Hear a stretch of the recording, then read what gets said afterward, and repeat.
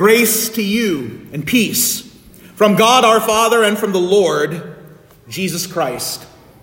Amen. John the Baptist, it could be said, was the first Christian preacher. He was definitely a prophet, and to be sure, all of the prophets pointed ahead to the coming Jesus Christ, the Messiah, the Savior of mankind. But John the Baptist was the first to point to him directly. Right after our text, our gospel for this morning from John chapter 1, our reading ends at verse 28. But right after that, in verse 29, is what is considered by many the greatest sermon ever preached. And it's one verse long. Some of you are like, I wish I could hear sermons like that regularly. John 1:29, the next day he saw Jesus coming toward him and said, "Behold, the Lamb of God who takes away the sin of the world." And there it is.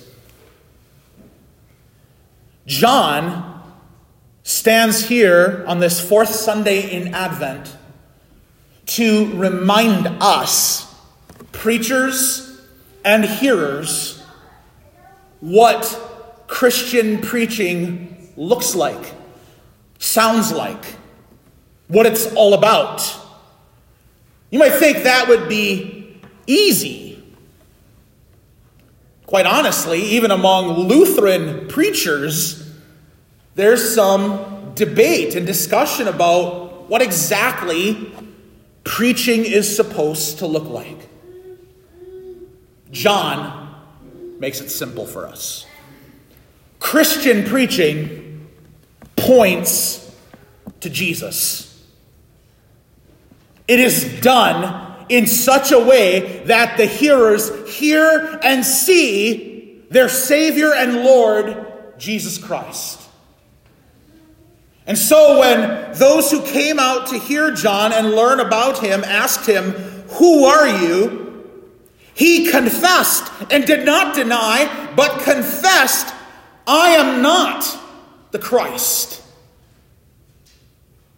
I am not the one you are looking for." They asked him, "What then? Are you Elijah?" He said, "I am not." "Are you the prophet?" And he answered, "No." Interesting that John the Baptist says this because, as Jesus tells us elsewhere, John is Elijah. He is Elijah come again. He is a prophet. The prophet long foretold for hundreds of years that would come to Israel and mark the coming of the Messiah. But he is not the Messiah himself. He points to Jesus and Jesus alone. He said, "I am the voice of one crying out in the wilderness, make straight the way of the Lord, as the prophet Isaiah said." True Christian preaching should and must always have its focus on Jesus Christ. And it is tempting to make it about other things, because isn't it other things that capture our attention? Or perhaps other things that we would want to hear about.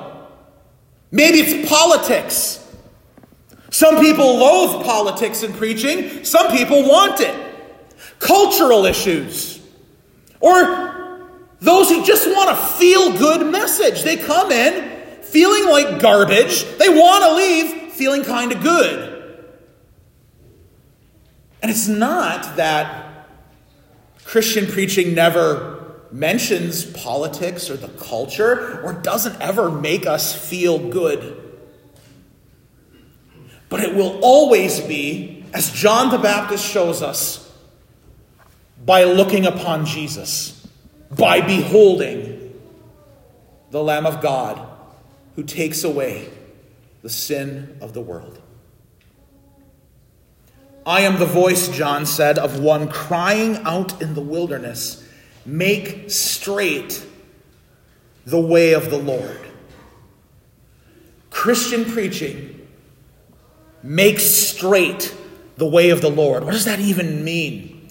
We actually heard the Old Testament reading last week from Isaiah 40, which talks about mountains being made low and valleys being raised up as the Lord comes and visits his people.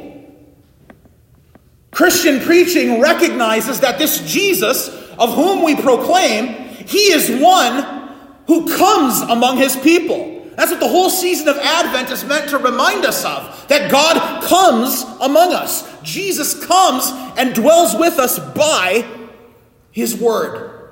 Christian preaching makes straight the way of the Lord by preparing the hearers to receive their Lord Jesus who comes to them.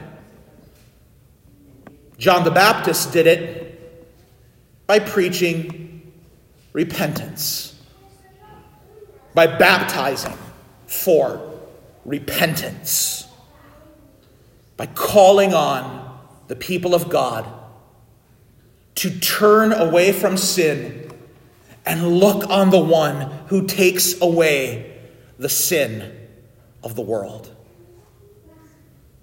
They asked him, "Why are you baptizing if you are neither the Christ, nor Elijah, nor the prophet?" John answered them, "I baptize with water, but among you stands one you do not know, even he who comes after me, the strap of whose sandal I am not worthy to untie." True Christian preaching recognizes the unworthiness of the preacher and the all-surpassing worthiness of the one we preach, of the one we proclaim.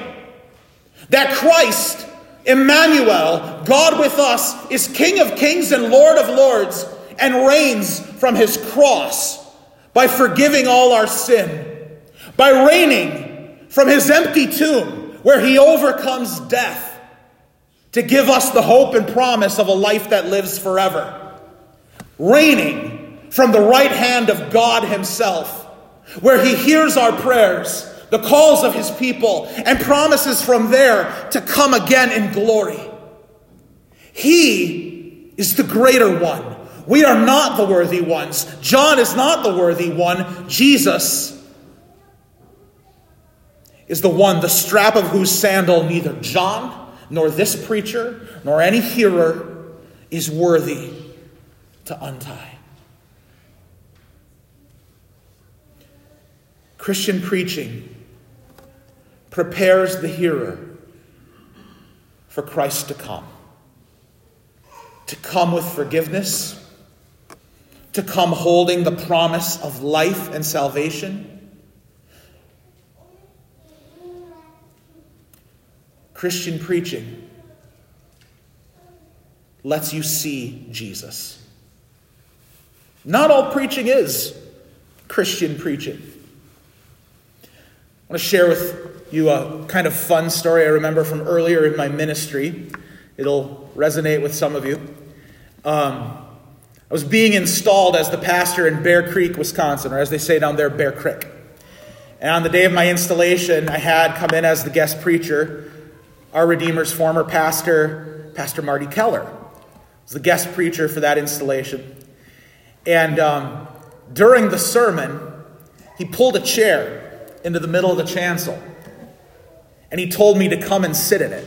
And he had me facing the congregation. And he took a painting of Jesus and he handed it to me and said, "Matt, now I want you to hold that picture up in front of your face before the congregation." And he was preaching on John 12, verse 21, where the crowds come to Philip, one of the disciples, and say to him, "Sir, we wish to see Jesus."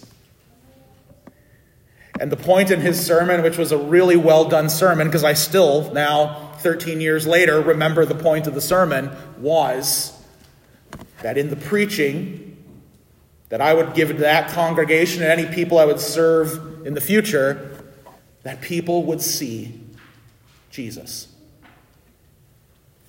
And so, we indeed gather on this morning for that express purpose.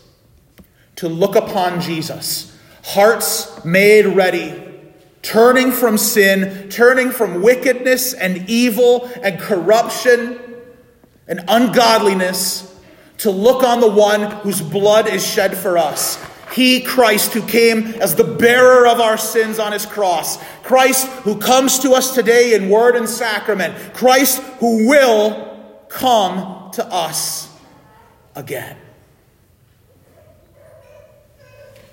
God grant us, in the midst of all things, to see Jesus. To, in repentance, turn our hearts and make straight the way of the Lord, instead of our focus always being on ourselves and our problems and our weakness and our failings, but to look on him. Let every heart prepare him room. We will sing that later this evening. God grant us always preaching and hearing that makes hearts ready, that prepares room for Christ to dwell in us and among us, and to look on him, the Lamb of God, who takes away the sin of the world. Amen. The peace of God, which passes all understanding, keep your hearts and minds in Christ Jesus. Amen.